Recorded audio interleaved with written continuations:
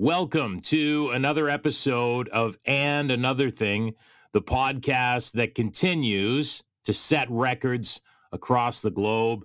And then, as we always do, we break those records. My name is Jody Jenkins. My name is Tony Clement. And Tony, some exciting news that just happened. We were blocked by a gentleman named Emmett McFarlane on Twitter. Yes, we were. It was the big news for And Another Thing podcast to be blocked by such an eminence grise, a professor at the University of Waterloo, Ontario. Yeah, and I got to tell this story because he had some of his people, his followers on Twitter, come after me. And what happened was I had asked him a question about Alberta's easing of restrictions for COVID with gyms and restaurants. I think his comment on Twitter was, these morons opening up gyms and restaurants. And I said to him, well, what would you do? And he said, not open gyms and restaurants or something like that. And then I asked for stats because I wanted to know if he has stats on whether gyms and restaurants are contributing to the increase in cases. And then he blocked me. Or no, actually, it was when I sent the cricket GIF that he blocked me because he wouldn't respond. That's when he blocked me. But then then I went over to my personal account and I said, hey, because you did that on the podcast. Twitter I did that on the podcast account. Then I go over to my personal account and I said, hey, and I don't know, I've never heard of this guy before. And I said, hey, instead of blocking us, why don't you come on the show and have a wholesome discussion? And he said, yeah, there's no wholesome discussions to be had with people that are delusional or callous about restrictions. And so anyway, then his people just started going at me. Started pile on. And I was having more and more fun, but I literally didn't know who the guy was. And then they tried to make it sound like I was begging him to come on because I used my classic, hey, if you come on for 10 minutes, I'll give $100 to our local homeless shelter. Yeah, exactly. Yeah. Who could refuse that? I was just rubbing it in. Then they were casting aspersions on our listenership. Yeah. He wasn't playing the game. It was quite comical. So my question to you is, who is this guy? Like, is he known in political circles or? No, he's a Twitter know-it-all. He's a professor of political science, and he's written a book or two on the Constitution of Canada, but I'd never heard of him before he started spouting off on Twitter for the last few years. And then he went away for a while because when Trump was impeached by the U.S. House of Representatives, Part 1, and the Senate was considering convicting him, he said something like, if they don't convict him, people should march on Congress and burn it down or something like that. This was like almost a year before people were marching on Congress wanting to burn it down. So anyway, he got into a little bit of trouble, I think, with his employer for his incendiary language. And that's what I know about the guy. I've never met him. He used to comment on my tweets. I don't see him following me these days, but I wouldn't worry about it, Jody. I know you can take it. Oh, I'm not worried. Let me be very transparent and clear. This show is not above using other people to get attention. So, that's right. I mean, we have a long, proud history. If it takes inciting Emmett McFarlane followers to get a few more listeners, we'll do it. We'll do it, baby. And I should say this, that guy, he's invited anytime. He kept saying that we would argue with him. And I obviously, he's never listened to the show because I don't think I've ever argued with anyone on the show. No, we've never had a hostile interview. And I wouldn't do it. We're quite respectful, even of people who don't have the same views that we have. Exactly. Robert Benzie, Scott Bryson. Come on. Like, we don't agree with everything those guys say. That's right. Yeah. And you were good with Michael Chong, hello. Yeah. We've had some very good guests that we don't agree with. Yeah. So anyway, Emmett, you're more than welcome to come on the program, and I'm going to tag him in this because then I'll force him to listen to this episode. Come on, Emmett. Go for it, Emmett. Be a good sport. Yeah. Okay. Thanks to our sponsors, Municipal Solutions, John Mutton and the team. We appreciate their continued support. Tony, I know you got a couple details you want to share on them. Municipal Solutions are the presenting sponsor, so we thank John Mutton and the gang for continuing to be the presenting sponsor to And Another Thing podcast. At municipalsolutions.ca is where you can find them. Great for business development. John Mutton is making up for lost time. His 33-day window in Warsaw is over, so he's very busy on business development right now. He's helping people with analyzing markets. He's done energy and infrastructure advancement in the past, strategic planning, stakeholder and government relations. That's his bread and butter as well as public policy development. Municipalsolutions.ca is where you find the gang there. And also Lord and Lady Coffee. Find them online at lordandlady.ca. We ship anywhere in Canada, spend over $40, and shipping is free. And Polytrack, our newest sponsor. Yeah, they're great. Chris and the gang at Polytrack, they're great, great organization. If you are a government relations professional and want a secure hub to store all of your advocacy data, and that could include stakeholder contact details, engagement reports, key messages, et cetera, et cetera. There's a lot of compliance you've got to do when you're lobbying government and these government relations folks. It's important to have their advocacy data at their fingertips. It means you spend less time on compliance and more time growing your business. Visit polytrack.com and mention And Another Thing podcast when you sign up, and you will receive their white glove onboarding service free, including a tutorial Q&A for your team. Go to polytrack.com, polytrack.com. Okay, now that we've rolled through all our amazing sponsors, we have a wonderful guest today. We're so excited to welcome a good friend of the show. His first time on the program, knows you very well, Tony. He's a good friend of mine as well. He is the former MP, and I'll screw this up. I want to say Windsor, Essex. Is that right? Or no? Essex, just Essex. He's the former MP for Essex. You heard that voice there. And he is now the leader of the Maverick Party. Is that correct? No. Please welcome to And Another Thing, Jeff Watson. Bravo, Jeff. Thank you. Happy Groundhog Day, by the way. I heard the Prime Minister emerge from the taxpayer-funded cottage, saw his shadow, and it's going to be a long, cold winter for taxpayers. Well, that is not news, but that too is reality, as Peter Truman once said. Yes, absolutely. Now, you should mention, Jeff, that you are no longer residing in Windsor. You're in Alberta, are you not?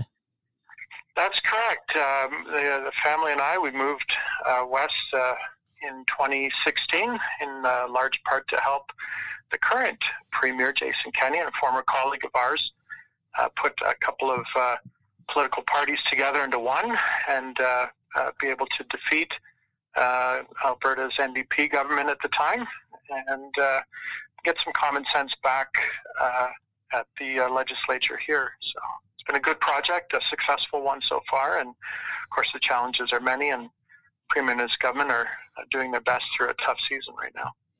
Yeah, it's tough all around, of course. How do you think Jason Kenney and his team are doing right now?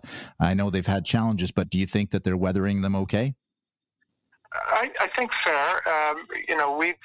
There's two problems, or two main challenges out here. One was the state of the economy before the COVID pandemic. We went through, once the oil prices collapsed in 2015, we had a series of recessionary cycles out here while the rest of the country was doing well. And we've seen a major attrition in jobs in the energy sector out here. That's been challenging for government coffers, of course, too. The revenues aren't there. So that problem is an ongoing one to manage. How do we get the economy going? The pandemic, there's no playbook for any government. Let's just sort of be honest about that. How do you try to deal with this and manage your healthcare systems? That's a big challenge. I think on a per capita basis, we've done a better job than other parts of the country. And I would say that our Premier has tried, to throttle a little more closer to, keeping things as open as possible rather than, a series of real tight, aggressive lockdowns. So he's throttled between those positions, but generally more to the side of trying to keep the economy open. So I think that's, good grades for that. Now, Jeff, one of the main reasons we have you here is to do your Terry Milewski impression. So we're gonna get the comical stuff out of the way. Then we're gonna get to the hard hitting stuff. But a couple weeks ago, Tony and I were chatting about different impressions and who we get mistaken for, and your name came up with the Terry Milewski thing. And so, would you grant us, like, do that for us? Would you grace us with your abilities? I don't know if I handle the old Trotskyite as well as I used to, but it's shocking revelations, Peter. A pastor's wife has been seized and thrown in a white van, taken to the hotel. Justin Trudeau, not able to tell anyone. Shocking. Back to you, Peter. That was Terry Milewski from CBC News. CBC from Pravda. Okay, so let's get into the serious stuff, because one of the discussions we wanted to have, and I don't want to put you on the spot, and obviously you're I'm sure you'll go as far as you can. We actually started bringing up your name when the whole Derek Sloan situation happened with getting tossed from the party or caucus. And I know that you've got some background on obviously the Reform Act, as well as Tony does, and I'm sure you guys can probably go back and forth on some of these things and share some thoughts. But I'm just curious, I guess from an overarching perspective, your thoughts on that whole situation, because it is a little tense with what had happened there with that MP, and maybe kind of related to some of the experiences you guys have had. Well, despite your efforts to frame this as the Reform Act, I think the actual reason you came to me is because I have experience leading the charge to get somebody out of caucus. You'll probably remember that fella Garth Turner.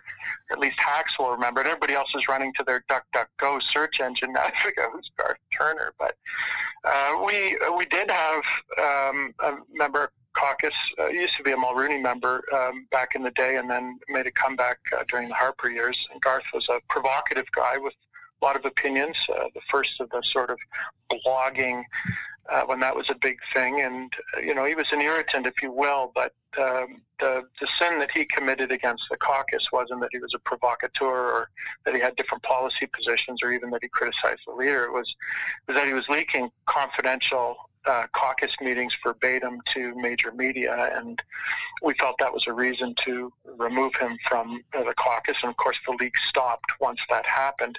Shocking. That was, but it was a bottom-up process. There were some of us in Ontario caucus, and we dealt with it as a regional matter. The National Caucus was only asked to ratify Ontario caucus's decision, and that was all pre-Reform Act days. So we didn't need a Reform Act to be able to do an important measure of sort of caucus discipline as peers. Remember, we're all members of Parliament. The Reform Act, though, a lot of that was born out of some of the struggles between, the virtually unlimited power of a leader and what are the rights and privileges of caucus members, and how do we sort of strike that balance and respect the backbench, if you will. And we had a few fights on the House of Commons floor about who could get up and speak on what issues. And the party at the time, the leader and the whip, felt that their list was the way to go, and we felt, well, we have some rights and we shouldn't be excluded from being able to talk, and that provoked a speaker's ruling. And so there were a number of things back in that day that produced this atmosphere where we had structural reform, and I think the Reform Act was a good step forward. At least it allowed caucus some control over matters of, or structure over matters of how if you have to discipline a caucus member or even trigger a leadership review. That's one of the other provisions of the Reform Act. It was a bit of a rebalancing of the power, if you will, away from sort of the leader's office into the hands of regular, everyday, caucus members. Jeff and Tony, sorry, Tony, but I just wanted to ask this quick question because it always seems to come up with leaders, and I'm not pointing out Aaron O'Toole right now because he hasn't been in there long enough. I don't know if it's fair, but anyway, here's my question. Most of the conservatives that you talk about how difficult it is to manage different personalities within any party for that matter. I'm just focusing on the conservatives, but everyone always says the same thing that I find is that Stephen Harper did a masterful job of it, and you guys might agree or disagree, and that's where I want you to weigh in. But Who else has there been anybody else, or was Stephen kind of the benchmark for being able to make things work in a relatively amicable fashion? Because it just isn't happening the way it used to. And maybe Mulrooney was great at it too. But I'd love to hear your thoughts on how Harper did it, and has there been others that have been successful with doing that? Well, let me start. I agree. Stephen Harper was superb at it, as was Brian Mulrooney. You're right about Brian Mulrooney, and when you look at their personalities, they're so different. That's the thing. And so Brian Mulrooney made an effort to know every caucus member, to understand if their spouse was in hospital, he would have sent flowers from him and Mila to the hospital bed. He'd remember anniversaries, remember birthdays, those kinds of things. And so he created this affection for him as prime minister, and that translated into loyalty.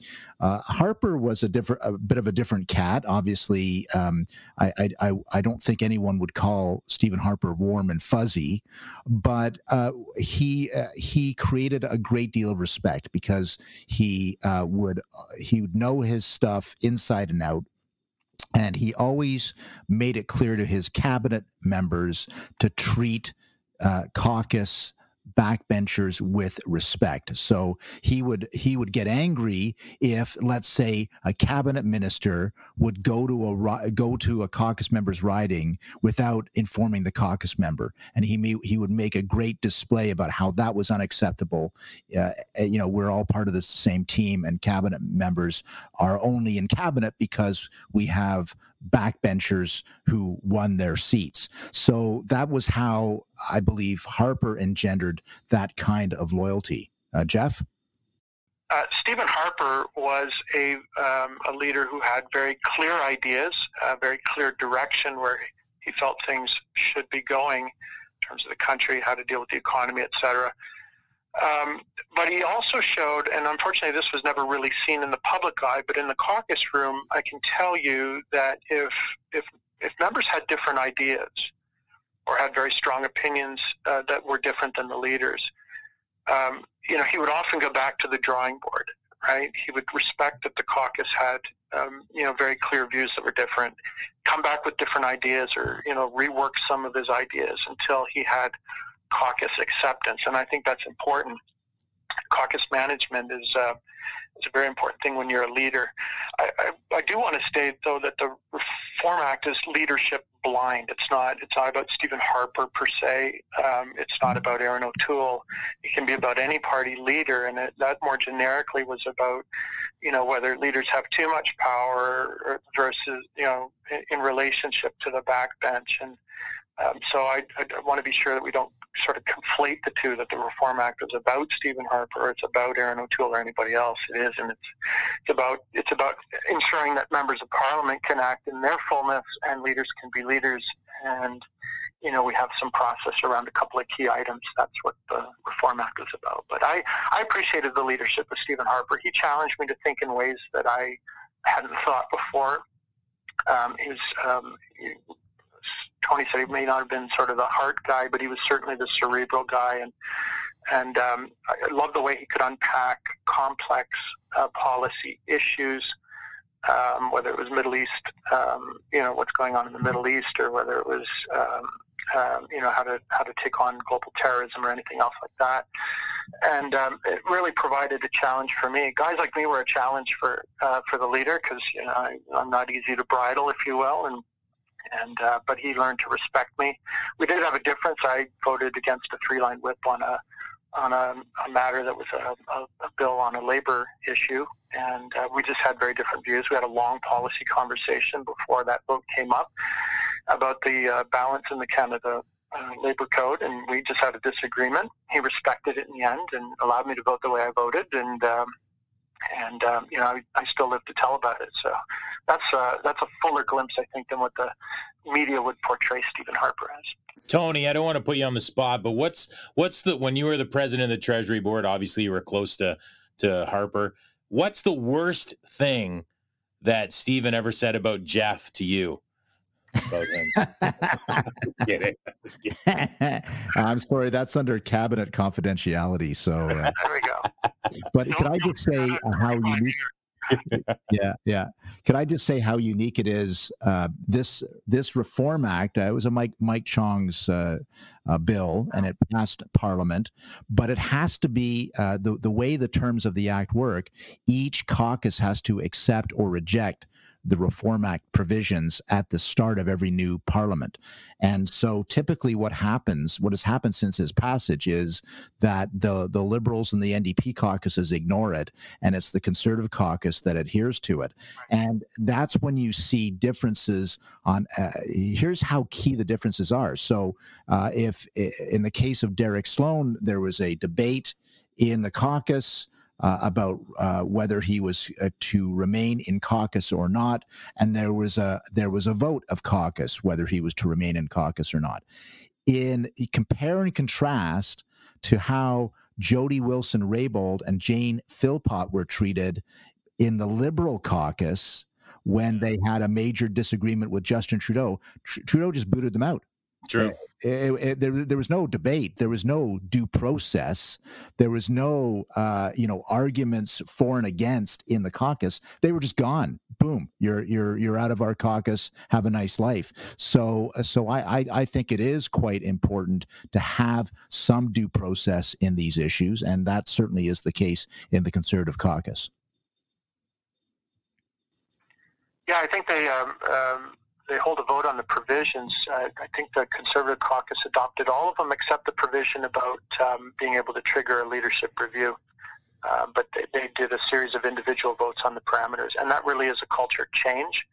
I say we because Tony, but Conservatives, we believe in accountability. That matters.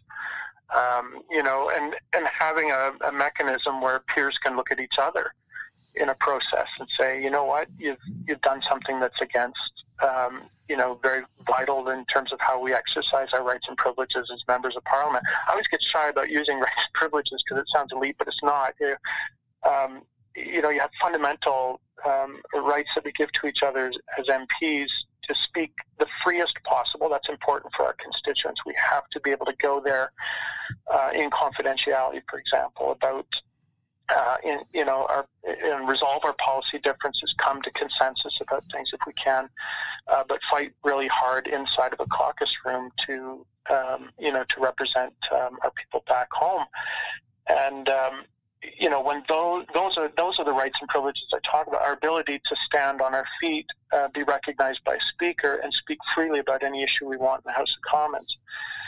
Whether leaders want it or don't want it, et cetera. Those are important rights and privileges. That's the terminology, inside baseball terminology that they use inside of a House of Commons. It's not an elite word. It just means that those things have to be fundamentally guarded. My only concerns about the use of the Reform Act in this particular instance is, whether that was enhanced for caucus members, because of the leader's statement, or whether that's diminished.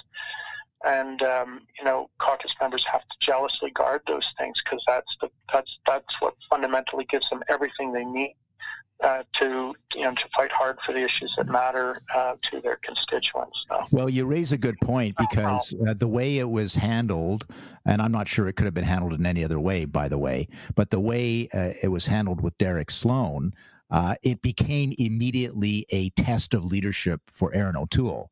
If he would have lost that vote, and if caucus had rejected removing Derek Sloan from caucus, that would have been a huge black eye for Aaron O'Toole. So the stakes were really high. And I think at the end of the day, a lot of people voted to remove Derek Sloan because they didn't want to be seen as diminishing the leadership and having a massive disagreement with the leader, Aaron O'Toole. Yeah, I don't have intimate knowledge about a lot of the conversations in the caucus, but, contrast it to back when the Garth Turner situation happened, pre-Reform Act for us.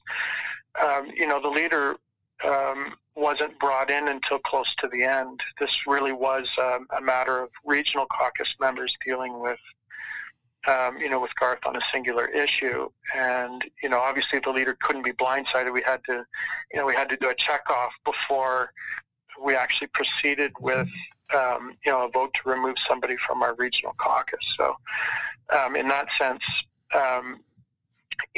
this was the Garth Turner situation was never a question about the leadership of our leader, as you sort of framed the issue with Aaron this time around.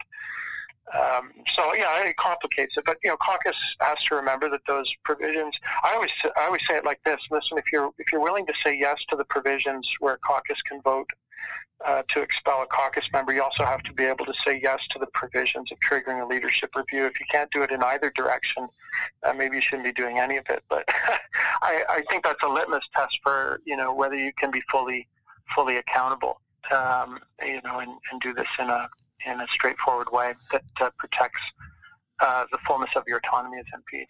Jeff, we're running out of time here, but I just a couple quick things on your background, because I know that you have a couple accomplishments that are very, very cool. First auto worker elected to Parliament, is that correct? According to the Library of Parliament, first auto worker by profession. I spent a number of years working at Chrysler, elected right off the assembly line. Okay, and you also hold, correct me if I'm wrong, I might be wrong on this, something to do with pies in your hometown of Essex or something. Is it pies or apple eating or something? Or corn? Apple peeling. Apple peeling. The Ruthven Apple Fest's apple peeling champion for 9 years. Actually, my wife says it was the full 11, but 2 years I was gracious to a couple of the local mayors to allow them to their split peel to be counted as a unified peel. How do you peel? Like, what is it? Is it like with a peeler, or is there something like I'm missing? No. In fact, they use a serrated knife with a rounded nose to it, and you have to be able to do the longest continuous peel without breaking. Lots of hazards in that, but that was fun. I did pretty good at the Plowmen's Association plowing match too in the political class for a guy who wasn't a natural hand plower, but it worked out all right. We had a lot of fun back in the day, and I love the rural traditions. In a rural riding like Essex. The plowing match is such a huge political event. I'm sure, obviously, it's been canceled the last year, but generally, you'll get like a couple of 100,000 people out for the international plowing match in Ontario, yes. And every politician has to be there, and every leader has to drive a tractor. These are skills that don't come easily to many politicians, but I remember Kathleen Wynne having her chance to drive a tractor. So it's not something you can slough off and not do. Well, we had to push the plow, a more old-fashioned plow. We were tractor assisted in terms of the pull. We didn't do horse assist, but. And we had to dig a few furrows or plow a few furrows, now we competed in the politician class, so I stood a chance against some of the other mayors. But if I had to compete against the actual farmers who do this really well, I was not so good. Hey, I got one more question, and then I don't know if Tony wants to wrap it up, but I'm going to ask a Tony Clement style question. I'm beating him to the punch on this. Jeff, if you had to choose one musical album, to listen to for a month straight, what album would it be and why?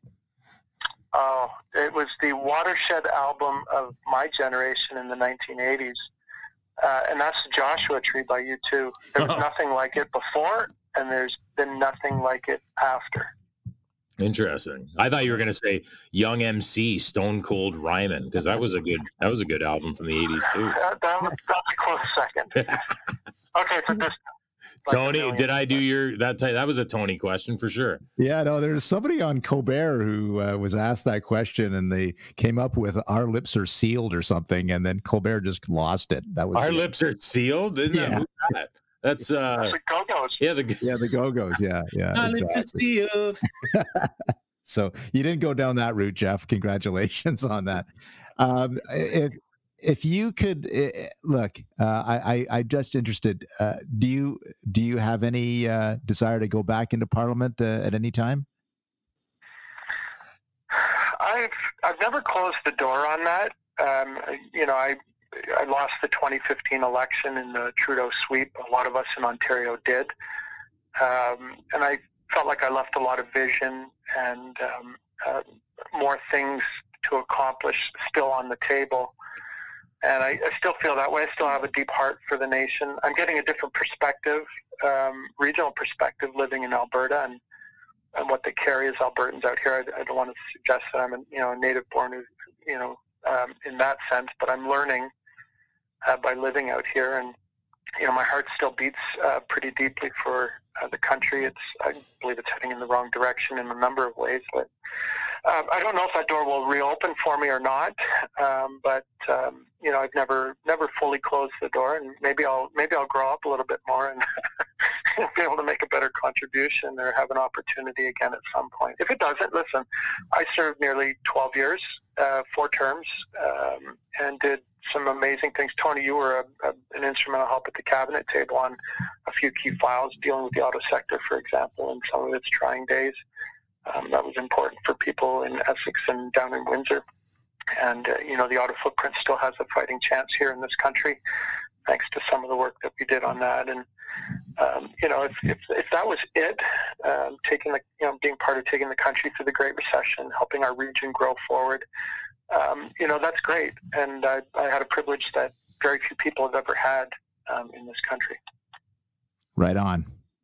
Jeff, thanks so much for doing this. I know that there's so much more we could talk about, but we are out of time. But we do appreciate you taking the time to join us, and we wish you all the best in your future endeavors. And hopefully at some point we'll see you back in Ontario with the family.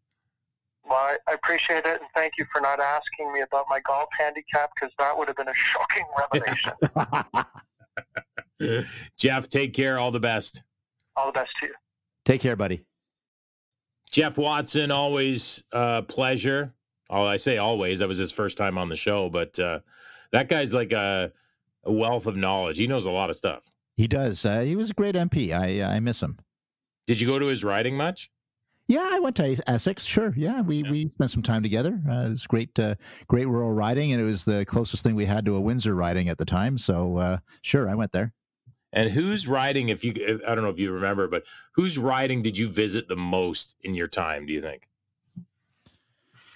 Oh, my word. I because I was FedNor minister, I probably visited the opposition-held ridings in Sudbury and Thunder Bay the most, Well, actually, no. So the correct answer is whose riding does Parliament, where Parliament Hill, where is that? Whose riding is that? I don't know. Whose riding is that? I have no idea. What riding is that? Some liberal riding. Yeah. Is it a liberal riding? Oh, for sure. Yeah.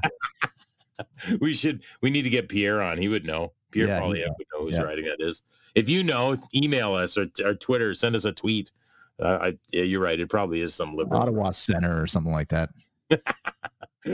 Anyway, Tony, we appreciate Jeff doing that. That was a lot of fun. And we appreciate, of course, all our supporters, sponsors, including Municipal Solutions. You can find them online at municipalsolutions.ca, as well as Lord and Lady Coffee at lordandlady.ca. Spend over $40 and you can get shipping free. And Polytrack, which I know you got some info on. Yeah, polytrack.com or polytrack.ca. They both work with Polytrack with a Q. And mention And Another Thing podcast when you sign up for their service, and you can receive white glove onboarding service free. Polytrack.com. Tony, enjoy the rest of your week, and we will do this again in 7 days. You betcha.